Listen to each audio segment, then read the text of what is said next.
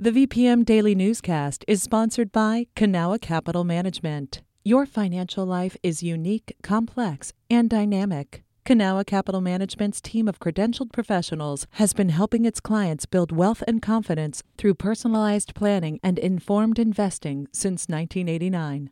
Learn more at cancap.com. That's KANCAP.com.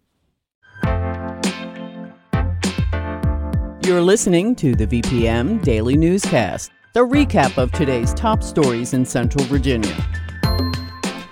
From the VPM Newsroom in Richmond, I'm Benjamin Dolly. Richmond police are trying to identify who defaced a mural of tennis player Arthur Ashe Jr. in Battery Park. The mural was graffitied with white supremacist imagery. Patrick Larson reports. Tennis legend and humanitarian Arthur Ashe Jr. grew up playing at the Battery Park courts. His presence there was immortalized by artist James Thornhill in a 2017 mural. Now, his face is covered in a splotch of black paint. Thornhill went out to see the damage on Thursday afternoon. It doesn't feel good. You can hear about it on television, read about it, but when it happened in your neighborhood and happened to some work you've done, it hits home and it's got me very emotional. I don't know how I'm feeling right now. Thornhill says he worked on the mural for 3 weeks in the summer heat, but it's not the lost work that gets to him as much as the racially charged nature of the tags. He called the vandalism a hate crime. The paint formed insignias associated with the white nationalist group Patriot Front. Richmond police say this is the second incident this week where similar graffiti was found. Patrick Larson, VPM News.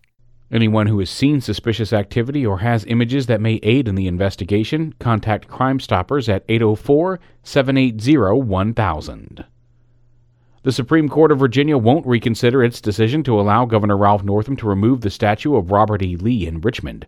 A group of area residents sought to block the statue's removal, but after the Virginia Supreme Court's unanimous decision last month siding with the governor, the massive statue was cut into pieces and stored. The group requested a rehearing, but on Thursday the court denied the petition. Attorney General Mark Herring said in a statement that it's time for Virginia to, quote, move away from a past when leaders of a racist insurrection were glorified. In a last push 1 week before Election Day, Terry McAuliffe will be hosting an event with the nation's highest-ranking Democrat. President Joe Biden will be appearing with the former Virginia governor in Arlington on October 26th.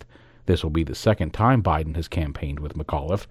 Yesterday's announcement comes as polls show a close race between the top two gubernatorial candidates. McAuliffe is aiming to get a second term as Virginia's top executive, competing against Republican businessman Glenn Youngkin. Princess Blanding of the newly formed Liberation Party is running as a third-party candidate on the ballot. Tonight at 5 is the deadline for Virginia voters to request an absentee ballot to be mailed to them.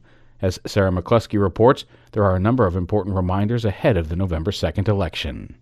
As of Wednesday, the Virginia Public Access Project reports more than 515,000 Virginians have voted early. Of those, over 179,000 cast their ballot by mail, and about the same number have requested mail-ins. All absentee ballots are required to have a witness sign them. If a signature is missing, election officials say local registrars will contact the voter within 3 days of the mail being received.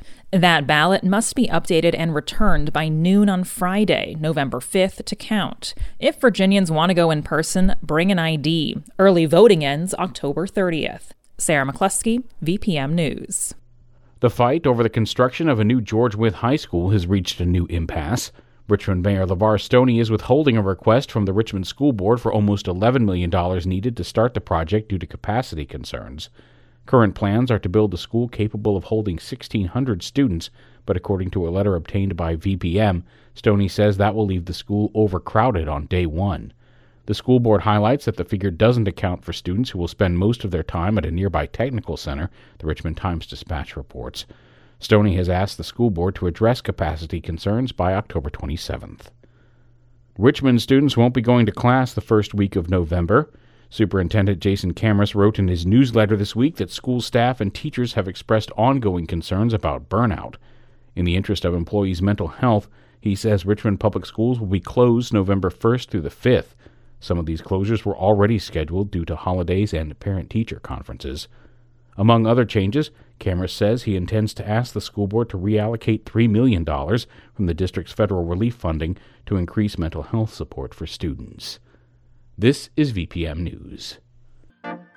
This newscast was recorded on Thursday, October 21st at 6 p.m. Some of these stories may have changed since the newscast was recorded. You can stay connected to what matters by heading to vpm.org/news or follow us on Facebook, Twitter, and Instagram at MyVPM.